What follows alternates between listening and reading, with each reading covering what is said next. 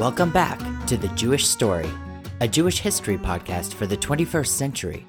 In this show, we'll take a look back at the history of the Jewish people, relying on historical documents, archaeological artifacts, and linguistic data to paint a picture of the past. Last episode, we surveyed the Jewish diaspora. We watched Jews thrive in Sassanid Babylonia, ultimately partnering with the Persians to take on the Romans and winning back Jerusalem as spoils of war. In the Iberian Peninsula, we saw the Visigoths conquer, convert to Christianity, and begin their persecution of the Jews there. We saw new Jewish communities spring up in North and East Africa, and saw Jewish traders flourish in the Hejaz. Then, we looked at Muhammad's slow rise to power, including his conflict with the surrounding Jewish population and the rapid expansion of his Muslim empire. And, in the face of this new empire, we saw Jews initially protected under the Constitution of Medina and then subsequently subjugated under the Pact of Umar. This week, we will explore Jewish life in the new Muslim world, with all of its beauty, power, and hardship. But before we begin, I'd love to get to know you, my listeners, a little bit better. So drop me a line at jewishstorypod@gmail.com. That's jewishstorypod@gmail.com. By the year 750 CE, subsequent caliphs had massively expanded the Muslim empire to include the entire Iberian and Arabian peninsulas, all of North Africa, southern Turkey, and as far east as India and Pakistan.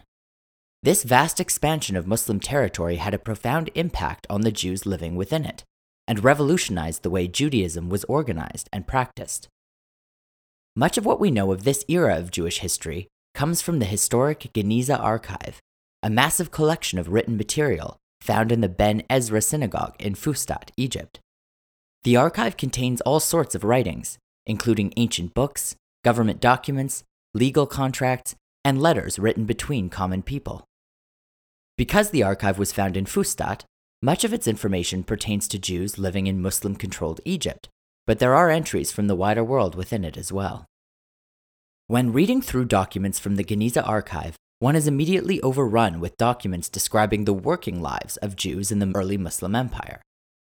Jews took up a variety of jobs during this period, as pharmacists, makers of perfume, creators of candy and sweets, metal, leather, and glass workers, importers, exporters, and jewelers.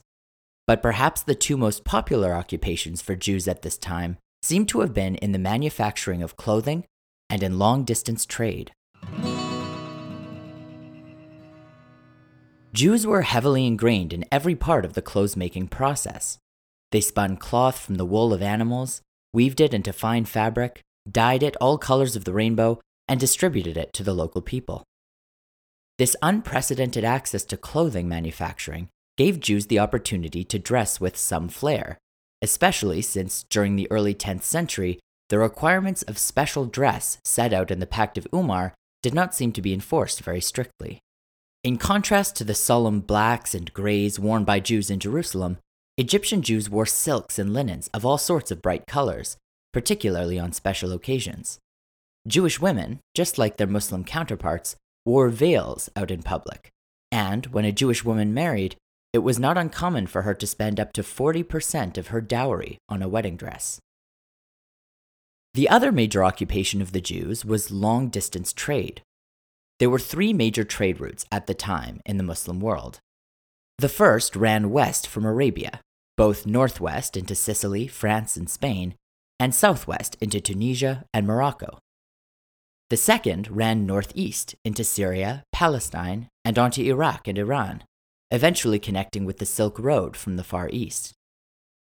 The third major route ran southeast, down the Red Sea, and across the Indian Ocean to the coastline of India, where many spices and gold were collected.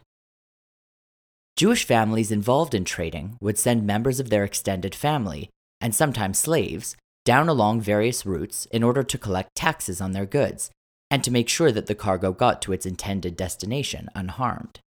But trading was a tricky and dangerous business. Firstly, there were the bandits that waited along major trade routes to rob traders of their wares. On top of that, there was a rule in the Muslim Empire that if a Jew wished to make a large financial transaction, it had to go through a third-party broker and could not be exchanged directly. This understandably made trading a challenge, but the Jews found a loophole. They developed networks of credit along each of their trade routes, using small pieces of paper with written sums on them, essentially an early form of check, to facilitate their business. Trading was not easy at the best of times, but was particularly hard on families whose loved ones spent significant amounts of time on the road. The trade routes were long and treacherous, and there was limited means of communication, which caused much worry on the part of those who remained at home. In fact, things occasionally got to the point where a husband or wife had to consider whether to seek formal permission of the Jewish court to remarry, or whether to wait it out until their spouse returned home.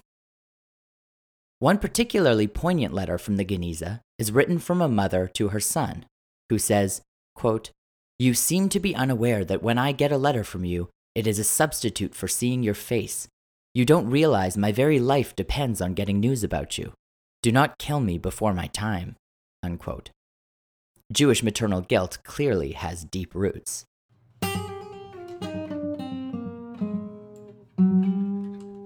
The Geniza archive is also rich with letters describing the leisure activities of 10th century Egyptian Jews. Shabbat was always a lively time, with frequent games of dice and pigeon races along the rooftops of the synagogue. During the week, Jews would visit local bathhouses and would attend famous parties where the alcohol flowed. Both Muslims and Jews were in attendance and would take turns reciting poetry. There were, of course, local feasts and carnivals, and a good deal of adventure, too. Jewish letters from the archive tell of shipwrecks, caravans lost to marauders and bandits, and Jews being kidnapped and held for ransom. The archive is also full of documents allowing us to glimpse the lives of strong Jewish women. Now, of course, strong Jewish women undoubtedly formed a core of Jewish society for millennia, but before the 10th century, we have limited historical evidence of these matriarchs, probably a reflection of the overall status of women at the time. But from the Geniza archive, suddenly stories of strong Jewish women begin to emerge in full force. Most women of the day were illiterate, since, unlike the boys, they were never taught to read, but they still found ways to communicate by the written word. The more wealthy could afford to hire scribes to transcribe letters for them, and some women took up work as school teachers, many of whom were literate and could write their own letters. Jewish women of the day were also active in the workforce, most commonly working as embroiderers or weavers to supplement the family income. And women who had the wile and skills would sometimes cut their teeth as brokers, advertising goods in the market, which could lead to remarkable wealth and success. One of the most frequently mentioned women in the Geniza archive was one of these brokers. Her name was Karima, but in business, she was known as Al-Wusha. She came from a family of bankers, and both through family wealth and as a result of her own earnings, she became very wealthy, attaining a fortune of 700 dinars, roughly $170,000 Canadian in today's currency. When it came to Jewish practice, Jews in Muslim-controlled Egypt were by no means uniform. In Fustat alone, there were 3 distinct Jewish communities, those of Babylonian, Palestinian, and Karaite persuasion. Each group had their own synagogues in which they developed their own styles of Torah reading and prayer. In the Babylonian shuls, psalms were chanted by a cantor, whereas in Palestinian shuls, choirs of chorus boys would perform, and the Torah scrolls were ornately displayed. The 2 communities also had different Torah reading cycles. The Palestinians read the Torah over a 3-year cycle, whereas the Babylonians read it over 1 year, like we do today. As for the Karaites, their prayer more closely resembled the Muslim style. They removed their shoes before praying, and their services were punctuated by the congregants bowing deeply. But no matter which group you belonged to, the shul continued to serve its usual functions, as a place of prayer, a school for both girls and boys, a hostel for Jewish travelers, and a court which sat in session twice a week. It was by this point that men and women began to be separated in shul, with women being seated in a wooden gallery behind a carved screen to avoid the mind wandering to thoughts of the opposite sex. Despite this relatively fruitful existence, however, Jews were still considered Dhimmi, second-class citizens, and they were reminded of it yearly when it was time for them to pay Jizya, a tax imposed upon Jews and Christians as a condition of retaining protection from the Muslim Empire. The Jizya came along with specific rules that were meant to humiliate and reinforce Jews' second-class status. Tax collectors purposefully kept the Jewish payers waiting and would shout at them and hit them during the process of payment. Particularly for the poorer Jews of the empire, the tax was a significant financial hardship. In earlier times, Jews who were down on their luck had been exempt from the tax, but by the 11th century, there were no longer any exceptions. If the Jizya was not paid, there were a multitude of severe consequences. First off, travel throughout the empire would be significantly restricted. In order for Jews to travel, they had to carry with them proof that they had paid the Jizya in the form of a tax receipt called a bara'ah. If a Jew was stopped by a Muslim tax agent and found to be without their bara'ah, they would be thrown in jail for months on end, with minimal food and frequent beatings. It was not uncommon for Jews locked up in this way to die in prison. And if they attempted to make a run for it, not only would they be fugitives for life, but their debt would simply be transferred on to their family members. We actually have a piece of a letter in the Geniza archive from one such Jew, on the run from Muslim tax collectors.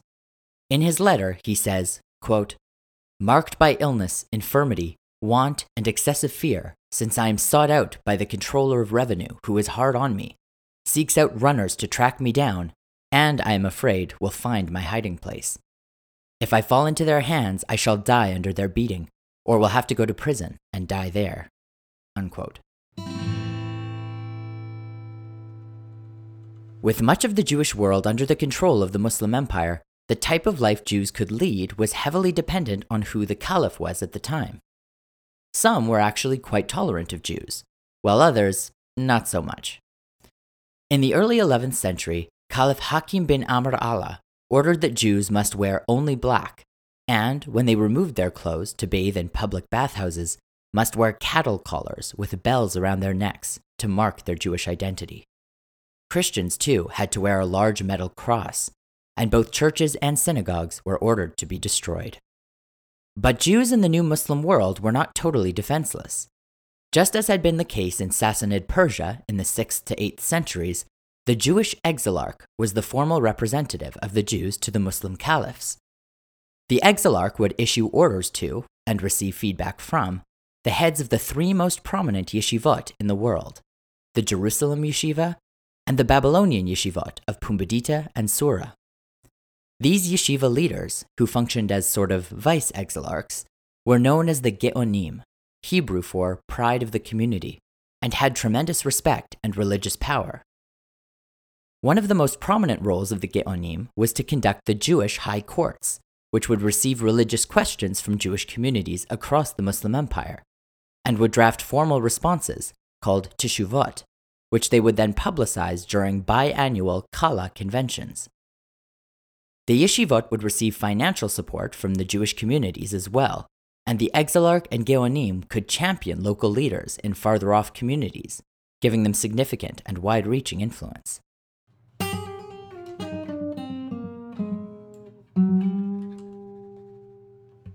Despite their significant political and religious power, the exilarch and Geonim were not universally accepted. They had a reputation for strictness and inflexibility, and over time this led to challenges to their leadership. In the 8th century, a man named Anan ben David, who was part of an important family but had been passed over for the position of exilarch, broke off from the mainstream and founded his own cultural group. Ben David's movement rejected the authority of the rabbis, believing that their proclamations were man-made and not necessarily aligned with the will of God. By the 9th century, this group had attracted a fair number of members, who became known as the Karaites. Similar to the Sadducees centuries earlier, the Karaites urged a return to strict adherence to the Torah, and believed that all Jews must return to historic Judea in order to bring about the coming of the Messiah. Over time, the Karaites continued to spread through northwestern Africa and into Spain. In response to the religious challenge by the Karaites, the Geonim doubled down on their rabbinic law, and began to issue handbooks which clarified and entrenched the rabbinic positions on various topics of Jewish law. These handbooks included works such as the Halachot Gedolot, Sidur Rav Amram Gaon, and She'eltot. The conflict between the Karaites and the rabbinate also ultimately led to the creation of the first Torah tropes, or melodies, in Babylon and Tiberias in the 9th and 10th centuries. But challenges to conventional Jewish leadership sometimes came from within.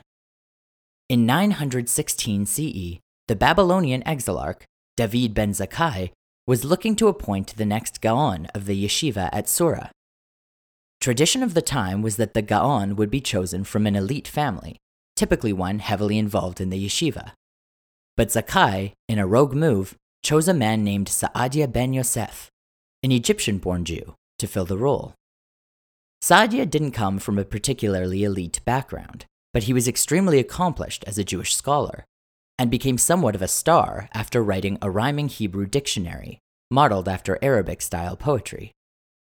He was also well known as a very outspoken man, and wasn't afraid of getting in hot water with powerful people when he said something they didn't approve of. Perhaps the most famous example of this character trait was a dust-up he had with a prominent Jerusalemite rabbi, Aaron ben Meir. The background of this conflict all had to do with the Jewish calendar, in which, prior to the turn of the first millennium, every month was set to begin on the day after the full moon. Each Jewish town would post sentries on hilltops, who would gaze at the sky waiting for the full moon's arrival. The first sentry to glimpse it would light a fire on his hilltop, which could then be seen by neighboring communities and would alert them of the new month's beginning. These neighboring communities would in turn light fires of their own, thus spreading news of the new month's arrival to every Jewish community in the Middle East. The reason this calendrical system was so crucial was because of the significance of dates in Jewish observance, and the importance that the entire Jewish people be on the same page about when holidays were to be celebrated. But in the 1st and 2nd centuries, the Jews were heavily embroiled in conflict with the Samaritans, and the Samaritans decided to light their own fires in order to confuse the Jews and prevent them from knowing when the new month was to begin. This Samaritan interference had become such a problem in Jewish society that by the 4th century, a fixed calendar was set, based on mathematics and astronomical tables, to remove the need for fire signals altogether. Fast forward to 921 CE, and Rabbi Aaron ben Meir declared that he wanted to do away with this mathematical calendar and go back to the old system of sentries on hilltops. But there was a problem. Changing systems would mean that that year's Rosh Hashanah, the Jewish New Year, would end up falling on a Tuesday instead of a Thursday, which would in turn throw off all the other Jewish holidays. Enter Saadia ben Yosef, who pointed out this issue and strongly argued against ben Meir's proposal. The whole Jewish community quickly became embroiled in the debate, and eventually enough people sided with Saadia that Meir's proposal was thrown out. This religious victory gained Saadia a good deal of popularity, leading to his appointment first as Gaon of Pumbedita, and then later his appointment to Sura by David ben Zakkai. But it didn't take long before the outspoken Saadia got into it with Zakkai. The scuffle took place over a will that had been placed in probate, a will in which Zakkai stood to inherit a significant sum of money. Saadia, who, as Gaon, was responsible for ruling on questions of Jewish law, ruled against Zakkai's claim to the inheritance, upsetting the exilarch. As retribution, Zakkai fired Saadia in a huff, and in response, Saadia tried to fire Zakkai right back. The two were essentially arm wrestling for power to decide who would be the true leader of the Jews. Ultimately, the two caused such a ruckus that the Muslim authorities had to step in, demanding an end to the quarrel. Saadia ultimately resigned, leaving Zakkai as exilarch.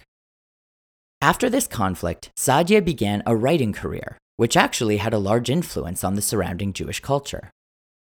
One of his major projects was decentralizing the sacred Jewish texts by translating them into Aramaic and Arabic, languages more commonly spoken at the time. These translations made rabbinic understanding of Jewish law widely available and understandable to the masses of Jews who didn't speak Hebrew. He also wrote multiple books that combined Muslim and Greek philosophy with traditional Jewish knowledge, weaving together cultures in a brand new way. During the next several centuries of Muslim rule, there were three big changes that revolutionized the way information was spread throughout the empire.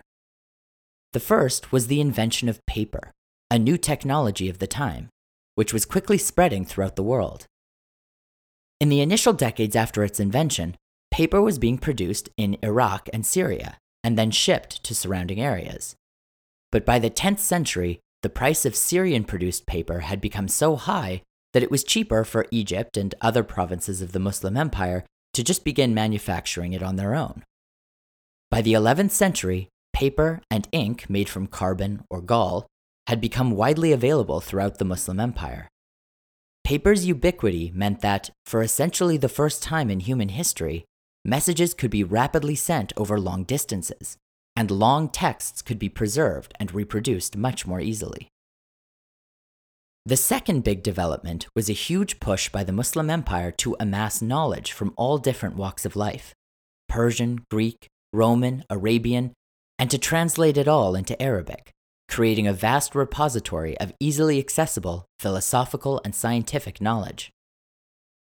This led to some great discoveries, including the invention of algebra, the beginnings of trigonometry, and various important medical insights, including initial theories of how the human eye perceived light. The final development was a change to the system of taxation within the Muslim Empire. Instead of a fixed tax rate for each person, or basing tax brackets off of income like we do today, the Muslims set up a new tax called the kharaj, whereby a fixed rate was set for each tract of land. Whoever was living there was responsible for paying its tax, and this set up an incentive for people to live closer to one another. More people closer together meant lower tax rate per capita. This seemingly inconsequential change meant that for inhabitants of the Muslim Empire, living in a dense urban area was much cheaper than living rurally as a farmer or pastoralist, and this prompted a wave of urbanization.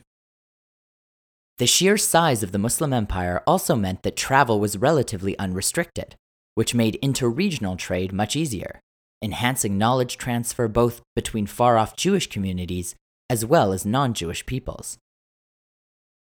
With these three developments, this period in history became a renaissance of information, philosophy, and science, and it was making its mark on Jewish life. The wave of urbanization and sudden access to more secular forms of knowledge led to the creation of several new and more secular movements in Judaism. One movement, called latitudinarianism, emphasized the importance of being flexible and tolerant of deviations from strict Orthodox belief, and a similar movement, called antinomianism, rejected the idea of an omniscient and all-powerful God altogether. With these movements, new criticisms were leveled against traditional Jewish learning institutions, like day schools and yeshivot, and new, more secular Jewish texts began to be written. All in all, Jewish life in 10th century Muslim Empire was vibrant, exciting, and sometimes dangerous. Various branches of Judaism were finding their own traditions and styles. Jews had rich traditions in various professions, including trade and textiles, among others, and on a person-to-person level, they often mingled with their Muslim neighbors. However, they were still regarded as second class by the Muslim Caliphate, who demanded harsh taxation and restricted their movements. Within Jewish organizational structure, the exilarchs and geonim represented their people to the Muslim government, with much bickering and infighting between them. There was a vast tradition of literacy and academia as well, spearheaded by the yeshivot and supplemented by influential Jewish writers like Saadia ben Yosef. But there were Jews living beyond the Muslim Empire, Jews that, until the mid-10th century, remained somewhat of a mystery.